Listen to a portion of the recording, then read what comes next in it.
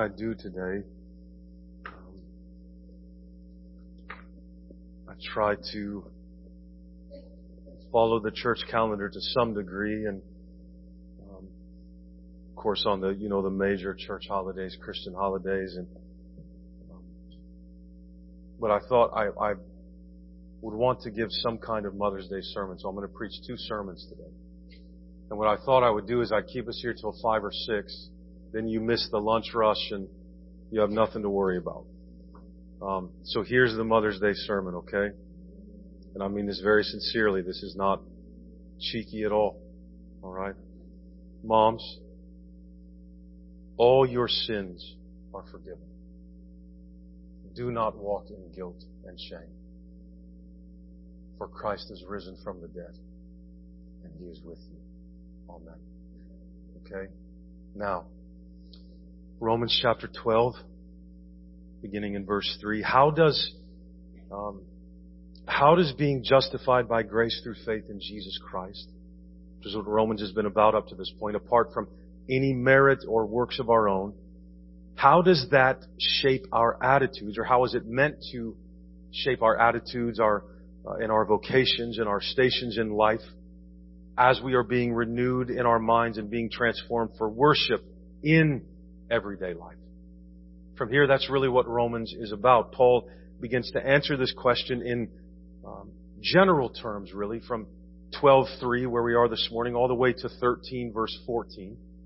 Then he turns to give more specific encouragements for the Roman Christians in their relationships with one another in 14:1 to 15:13, with Paul himself as an apostle in 15:14 to 33, and then to the church as a whole in the final chapter, chapter 16, verses 1 through 20. This morning, we'll make our way from verses 3 to 13, since it seems like there's a shift of sorts in verse 14 from relationships within the body of Christ to those in the surrounding society in general from 14 to 21, to authorities and mandates and things like this in 13:1 to 7, and then to neighbors in verses 8 through 10 as the section concludes in 11 through 14. And so within this framework, verses 3 to 13 provide encouragement for us to worship in everyday life through devoted service within the body of Christ.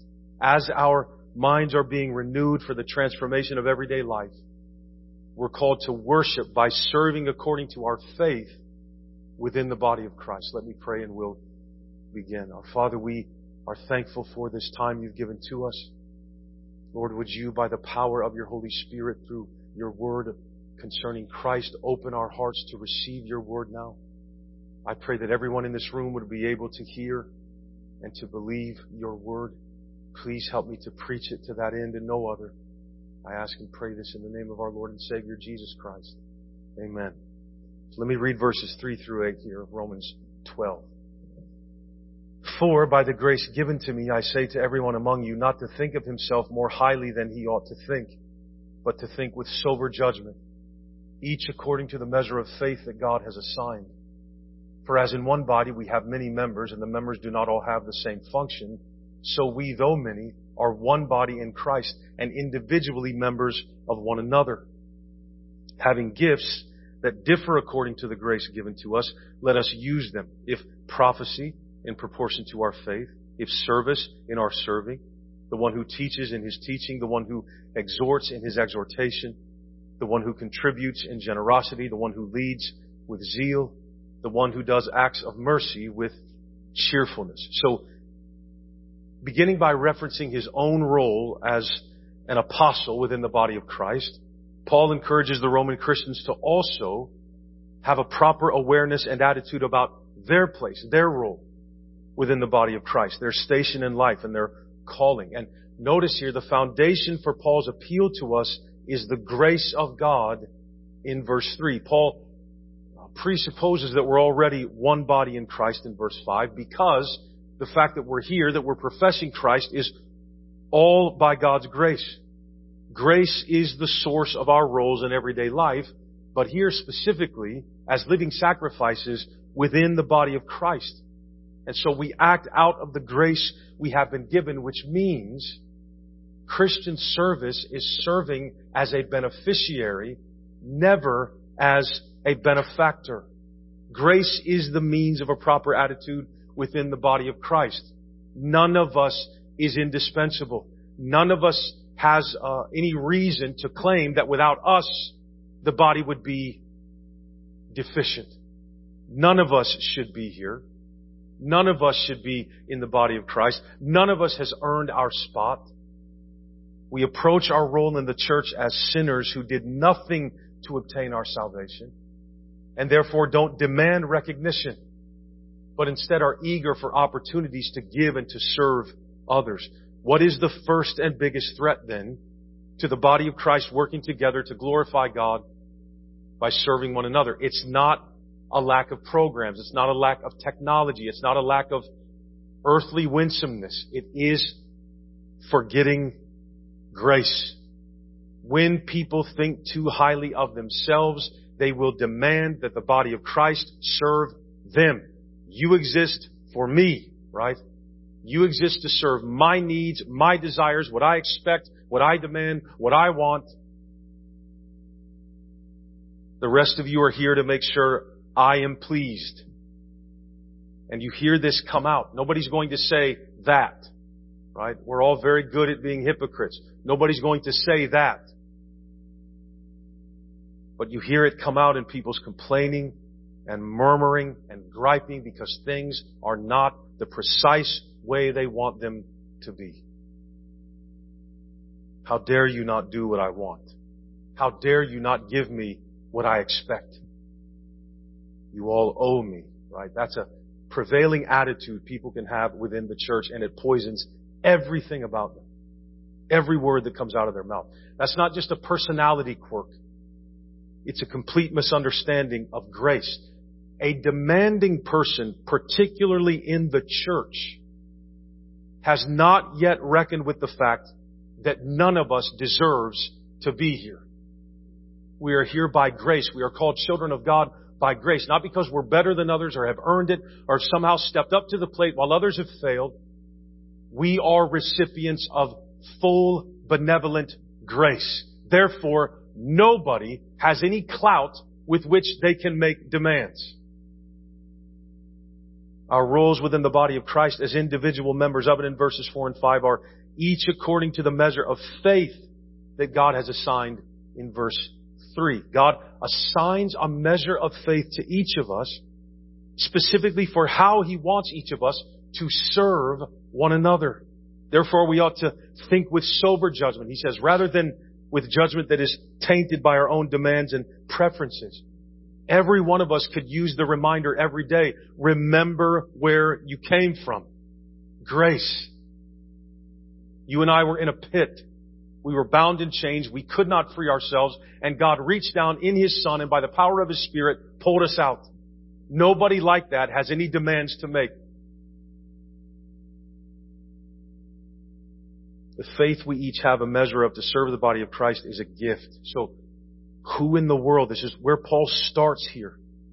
Who in the world could think highly of themselves in the body of Christ? If they do, something is off. Something is missing. We need to trust the Word of God rather than listen to the shouting from our own minds. We need to recognize what is happening when we're willing to threaten the unity of this one body. To completely forget that we are actually members of one another. So if you hurt me, it hurts you. Right? Nobody wins when a demanding person gets their way. Nobody wins in a church when you keep the people happy that if they aren't happy, they're going to be mad at everybody and make everybody pay. The church is damaged by that. It's not helped by that. We are members one of another. It's like a marriage. You can't hurt your spouse without hurting yourself.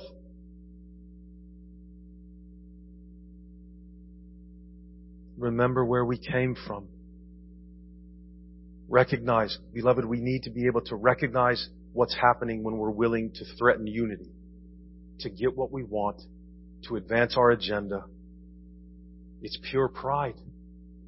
We think too highly of ourselves, which again is the result of forgetting grace. You've literally forgotten who you are. This not only keeps our minds from being transformed, as verses 1 and 2 told us would now happen, and instead keeps them conformed to the world, that's how the world acts and lives from government on down, it undermines the body of Christ, in which grace is the prevailing theme, of which grace has made us a part.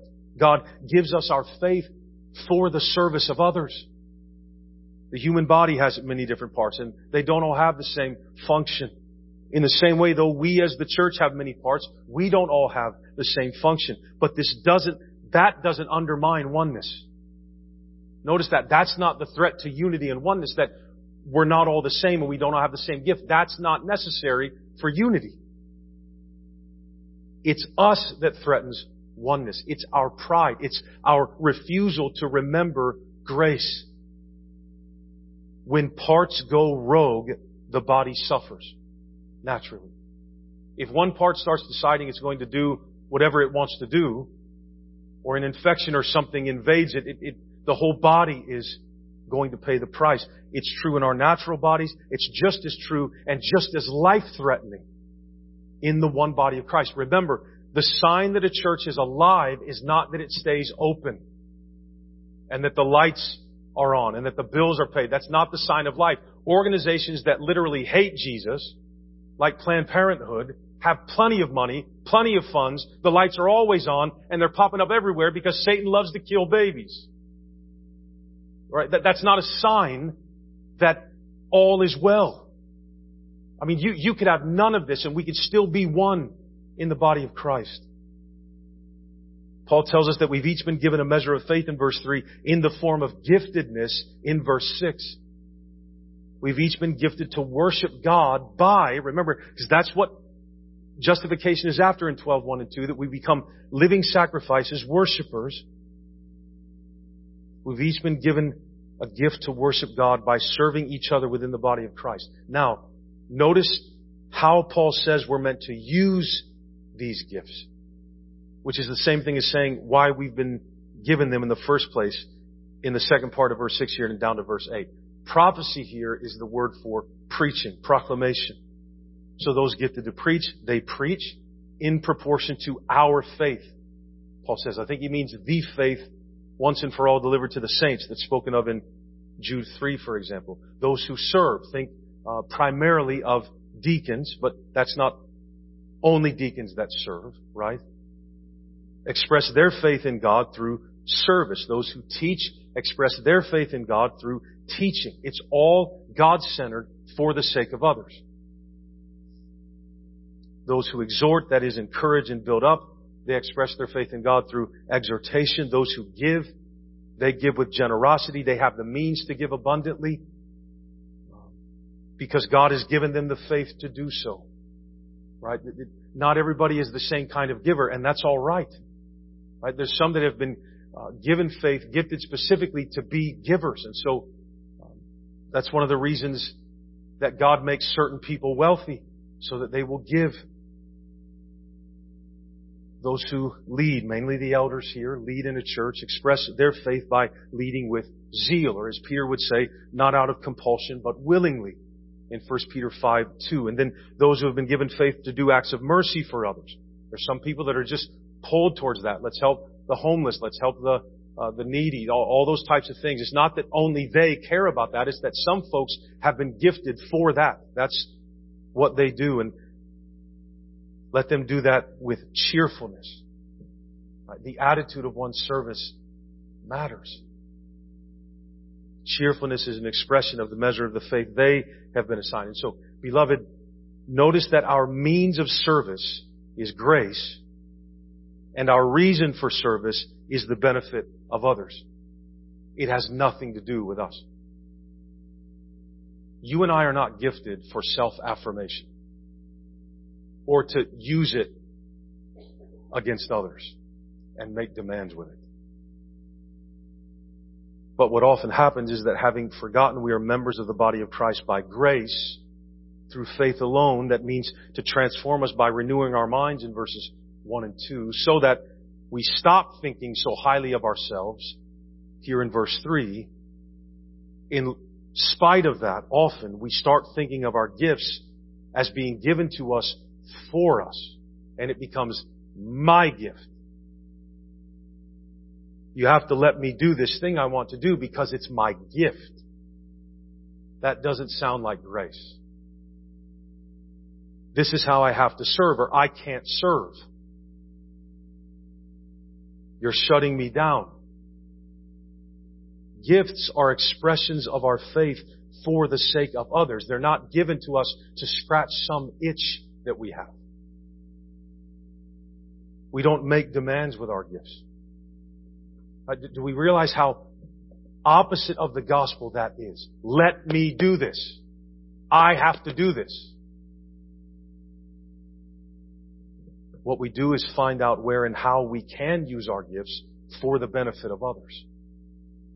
And if your whole life is wrapped up in this building, if you can't do what you want to do here, you're going to be very mad. But remember, you've been called to be a living sacrifice. Your whole life is an opportunity to serve. Something else here that we need to hear. We need to stick to the text when we're trying to find our gifts. We've basically made everything a gift. Right? Everything. Even people that have like a theistic worldview. So God is in there somewhere, and athletes are very good at this. Right? And I know that some of them are sincere and believers, and I don't doubt or question that for a second. But there is a little bit of a disconnect between pumping your chest, doing a dance, and then pointing up at the sky. There's some all glory to God. I don't think so. You just gave at least 75% of glory to yourself, and you saved a quarter of it for the Lord. Things like this. What does the text tell us? Right? Because you can just be born with athletic ability biologically. Right? I mean, Christians can do amazing athletic things. So can non-Christians. You see? That's not like, we need to be careful. We need to stay in the text. Preaching, serving, teaching, exhorting, giving, leadership, acts of mercy. These are the things the church has been given for the sake of each other. I think we get into trouble if we go too far beyond that and start making the things we like to do naturally into our gifts. I think that's very dangerous. Don't mistake talents of your biology for gifts from God, beloved. They are not the same. If your gift doesn't look anything like what's here, it's probably just a talent that you have, and you'd have if you weren't a Christian. Your gift is not something you naturally possess. Your gift is a gift of God's grace to you for the body. And you don't have to work. God knows what He's doing. It's not like if you don't get to do your gift, the body's going to suffer. No. Remember, we defer to one another here. We don't demand here. We think of others more highly than we think of ourselves. Our gift will be out of proportion to our biology, but in proportion to our faith. That's precisely why we have the admonishment in verse 3, not to think of ourselves more highly than we ought to think, but with sober judgment. Those are the two options. You can think highly of yourself, or you can think correctly. What do we have that we did not receive? Our roles within the body of Christ don't say anything about us. They're about how God would have us worship Him by serving each other. So whatever on this list you've been gifted to do within the body of Christ, and you may be gifted in several areas or excel in one at one time and another at another time. Whatever you've been gifted to do, that's not how the church knows you're here. Right? That's not what gifts are for. Gifts are for our faith. Gifts help build up and serve one another. They don't give us this private little role that we have to be able to do in order to feel like we're a part of the body of Christ. God's grace is what makes you a part of the body of Christ. That's done, whether you're doing anything or not. So why would you be upset? Why would you be angry? Why would you feel deficient? Grace makes us a part of the body. Grace makes us matter. Grace makes us a member of the church, not our gifts. So let us use our gifts as a means to serve ourselves Or let us not use our gifts as a means to serve ourselves and our desires, but to worship God by serving others. For some, that will be in preaching. For others, by the myriad of ways that we can serve. Cleaning, mowing the lawn, visiting people, helping with children, etc., etc. For others, by exhortation, just gifted to encourage others and build them up. For others, they serve mainly by giving. For some, it will be by shepherding the flock and leadership, and still for others, it'll be through acts of mercy, kindness to others. No one can just say, look, my gift is graphic design. Nobody said this to me. It's not an example. Like, my gift is graphic design, so you have to let me do graphic design or you're keeping me from serving the body of Christ. I bet that you would be good at graphic design if you weren't a Christian. Right? There are non-Christians who are really good at graphic design. A church is supposed to be dependent on the power of God. If what we seek to do can be accomplished by human means, we're not aiming high enough. We need grace here to do what God has called us to do. It's not just like self-expression hour. That's not what this is.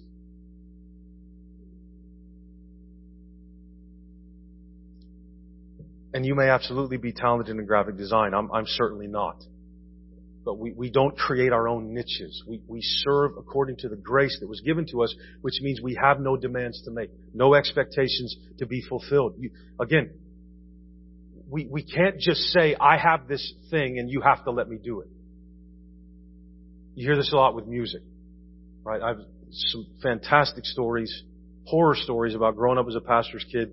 The amount of people that think they can sing that can't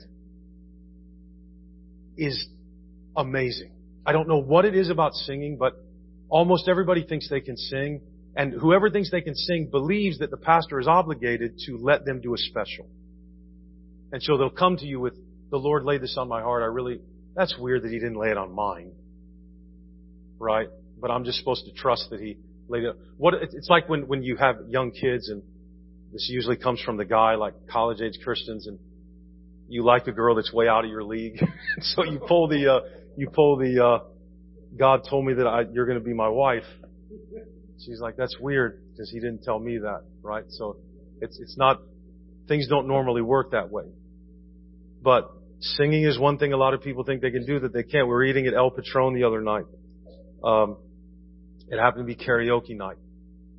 We open the door to go in and I see what's happening and I turn around and leave. My wife says, oh no, we're staying right here. So we stay. It's karaoke night. And, a lot of people think they can sing.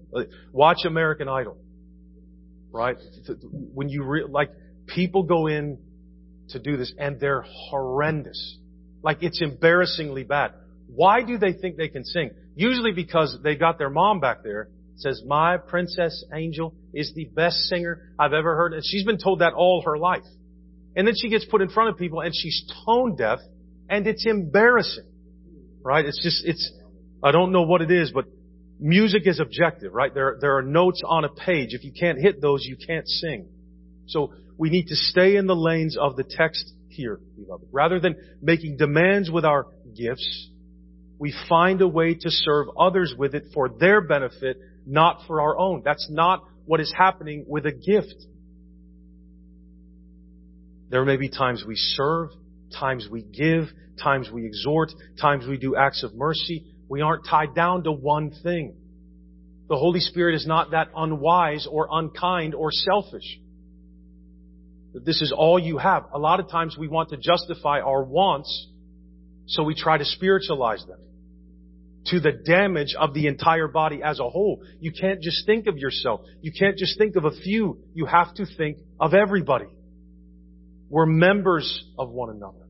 We're one body. What's in the biblical text, I think, are the best ways we know God has given for sure to serve in His church.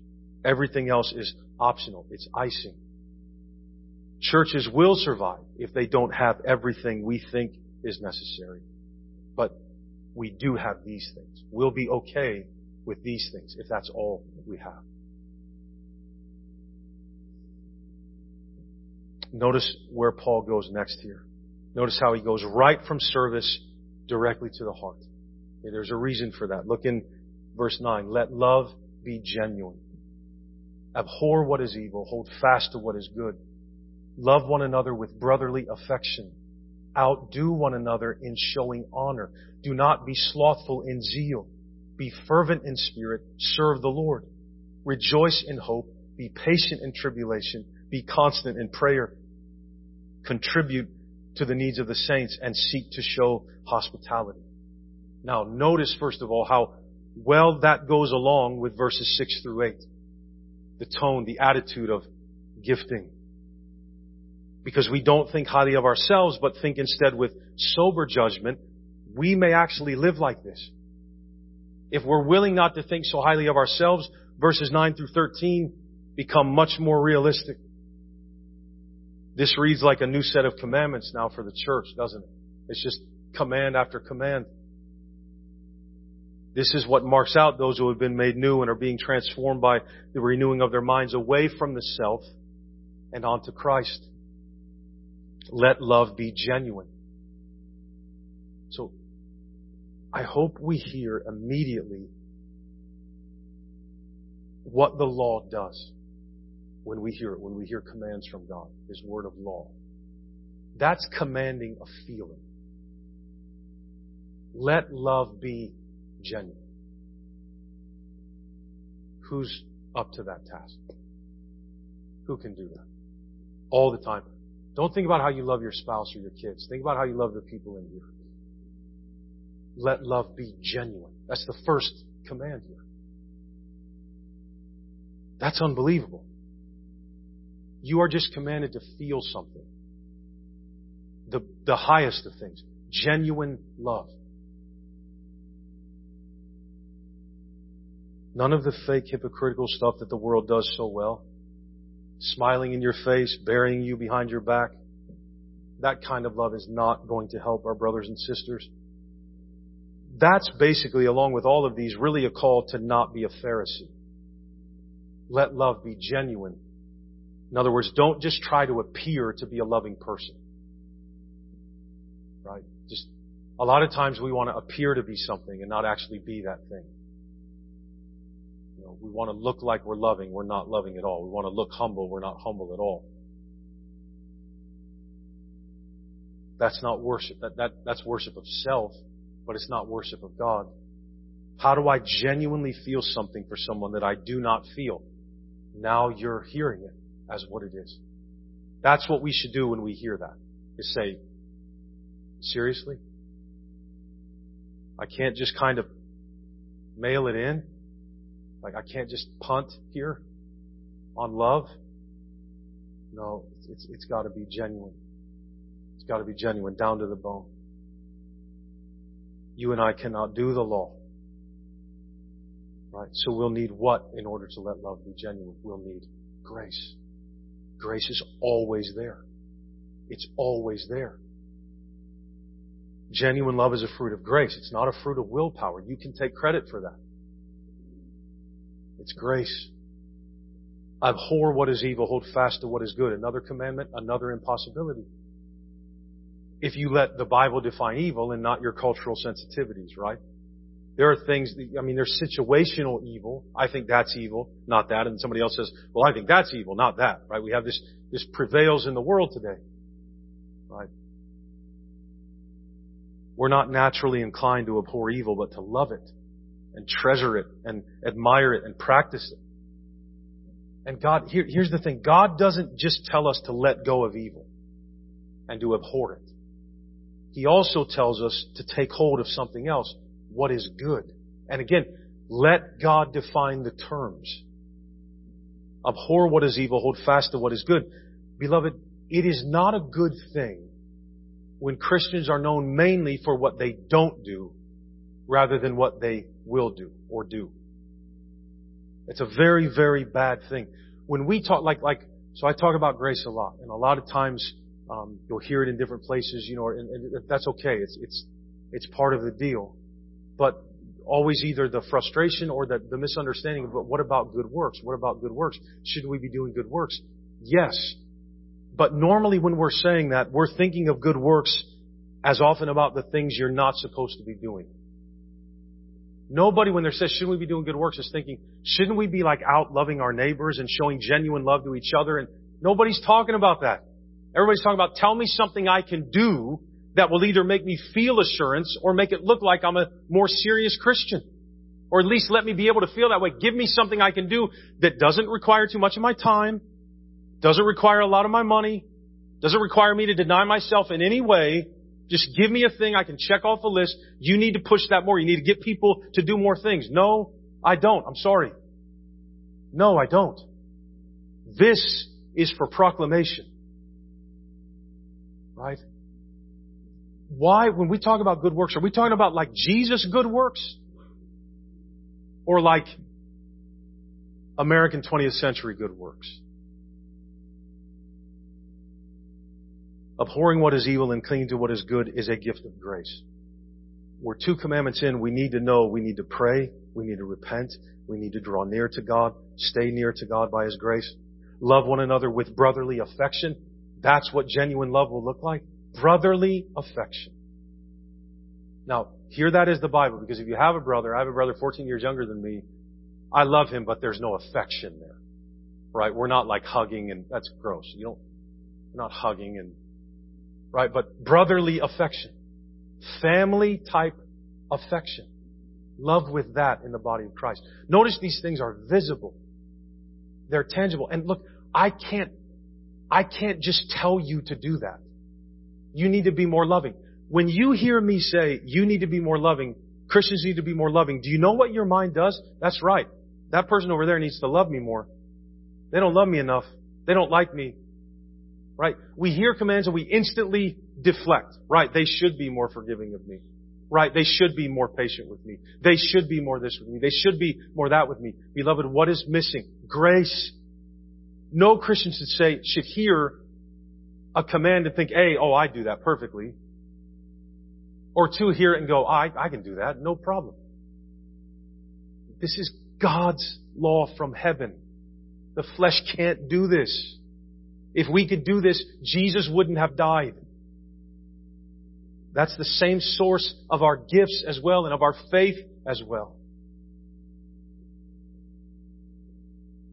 Outdo one another in showing honor. That God just gave us a contest in the church. See which one of you can show the most honor to somebody else. What a thing. Who can be the best at honoring other people? All of you are welcome to try, he says. Just outdo each other in showing honor. When you see somebody show somebody honor, say, oh no, I want to show them more honor.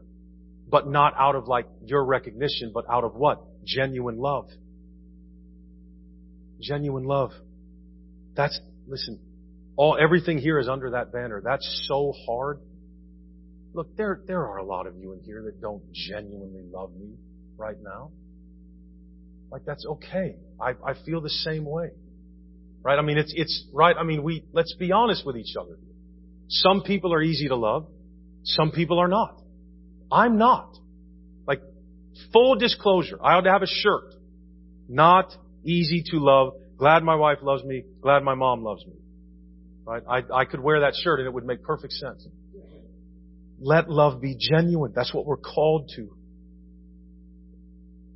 Who can be the best at honoring other people? Church. So, in other words, church is no one's outlet for recognition, is it? No one's. But is the field to which God has given laborers that look away from themselves and towards others. That's specifically a gift of grace. A gift to the world from Christ Himself. That's specifically what this is to be. If we become a drag on each other, our light is out to the world. And unbelieving people feel that. Right? Church attendance is lower and lower and lower and lower almost everywhere. And if you really dig in and start to talk to people, a lot of times it's situational, it's familial, vocational, it might be. But the running theme is like, I'm not going there. Those people fight all the time. They split when I was a kid. You Christians don't agree on anything, so why would I go? And it was designed to run better than that. But if everybody thinks too highly of themselves, it's not going to happen.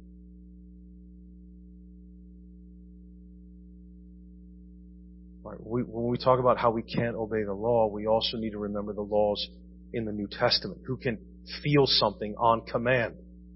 Genuinely love that person. Okay, done. We can't do that.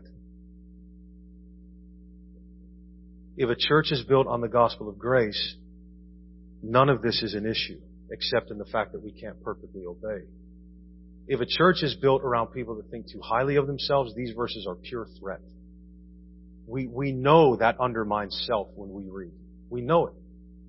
And most of us know when we're being selfish and self-centered, and we don't care because we are going to get our way. Do we understand what that does to the body of Christ? Completely undermines it because it's a lack of belief in the gospel of grace. Right? Do not be slothful in zeal. That positively is said, be zealous all the time.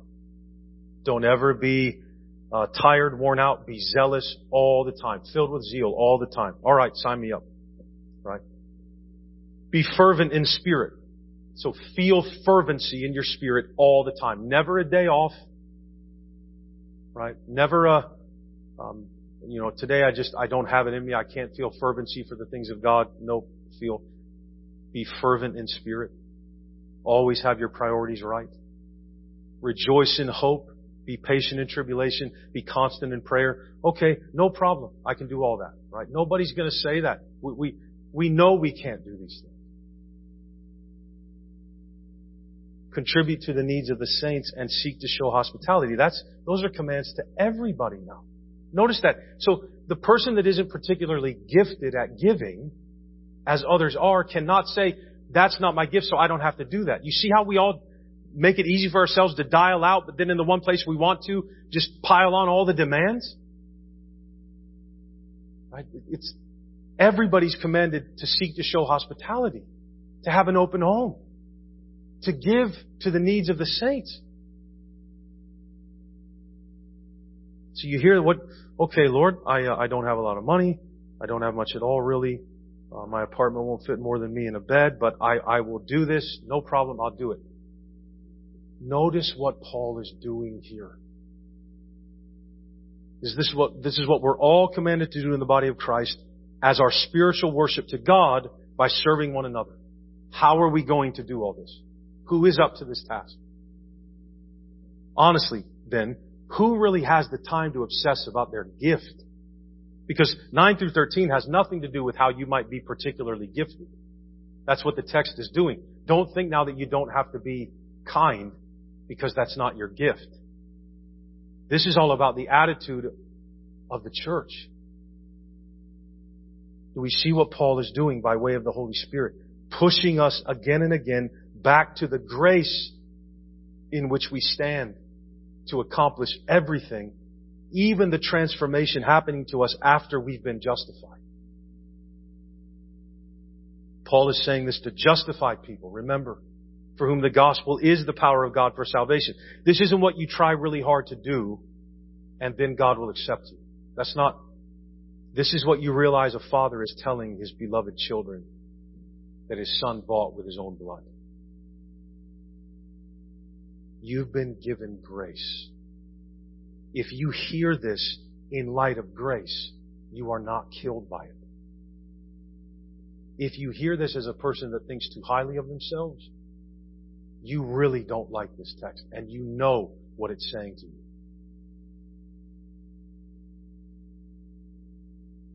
This isn't how we're justified. This is the way that if you had grace, you want to live. Even if you're very far from it, even if you're not like that at all, you know deep down on the inside, this is what I want to be. This is what I desire to be, and God, I can't do it. Then that's where you stop. That's where you get honest with yourself. All right, stop. I'll stop trying to project that I'm like this. God, help me. Be merciful to me. He will always be merciful to you. He loves you. See, that's what you got to remember. Genuine love in the world, even in the church, is very hard to come by. There is one person, one,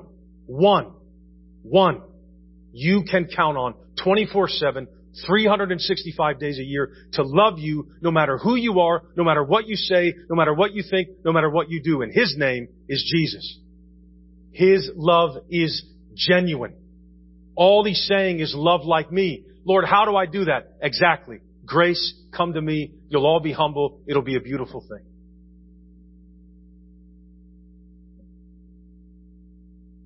We want to live this way because we've been justified. Service not as a means of salvation, but as worship, for we belong to Him by grace.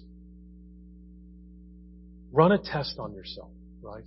You know a person's service, whatever they do, is an attempt to get God's approval when they become demanding about being able to do it, to do what they want. And if the church doesn't provide them with their outlet, the church is taking their self-salvation project, their means of feeling justified and included and a part, they're taking it away from them. And you're going to hear about it. And the church is going to suffer for it. How dare you take from me what I have to be a part? You have the grace of God. You are a part. You just may not be able to do everything you want to do. Like, we tell that to kids. Why do we expect different as adults? Especially adults that are saved by grace. Sometimes we'll obey these things, other times we won't. Sometimes we'll have all the opportunity to serve and use our gifts, and other times we won't. Sometimes we'll feel love, and other times we won't. Sometimes we'll have a lot to give, and other times we won't. But we don't live by these things. We aren't justified by these things, by our gifts, by our service. We don't have life by these things. We've been justified freely as a gift of God's grace. So don't find your life and your identity in your gift or in what you do, in your service. Don't. It will kill you. Find your life in Christ. Remain in His grace. He will use you for His glory and the good of others by gifting you with what you need when the time comes. May the Spirit of God teach us how to think and keep our minds fixed on the gospel. Life in the church, even our lives in the world, can be fruitful and joyful when the members of the body don't think more highly of ourselves than we ought to. Let us stick to faithful ministry and or service in our own callings.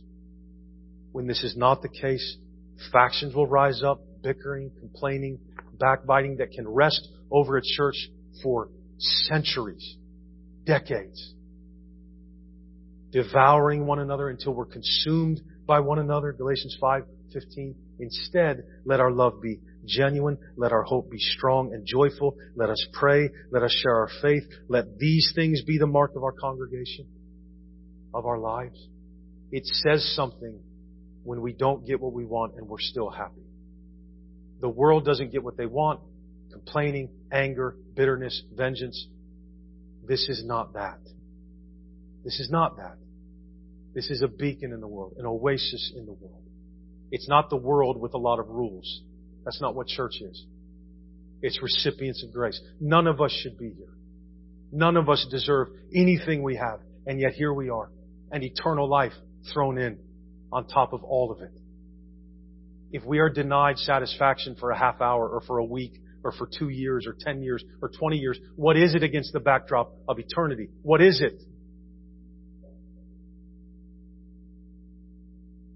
In this, the power of the gospel is at work now, creating the new worship of the new age of Christ in bodies that are living sacrifices. No one is up to these tasks. No one. We can't often think straight, let alone do all that God has commanded. But we need to know this about ourselves and about one another so that we can be merciful. The more we press into Christ through faith in the gospel, we're going to be behaving like this, and this is going to be coming out of us because it's the fruit of the Spirit, not of the flesh. But we probably won't notice it like other people do. Why? Well, because God doesn't want us to forget grace and quit being humble. So most of our progression and advancement in the things of the faith, we aren't going to be aware of it like others are. Why? Because it's for them, not for me. Right? For them. That's why we're getting better. For them, not for me. God doesn't need my good works, but my neighbor does. This place, the body, is meant to be an oasis of pure grace for you, of Christ for you. Christ for you and me. We are each a means to that end for one another. So where there is sinfulness in us, let us repent. Where there is falling short of God's glory in us, let us repent. Christ will receive you. He will forgive us.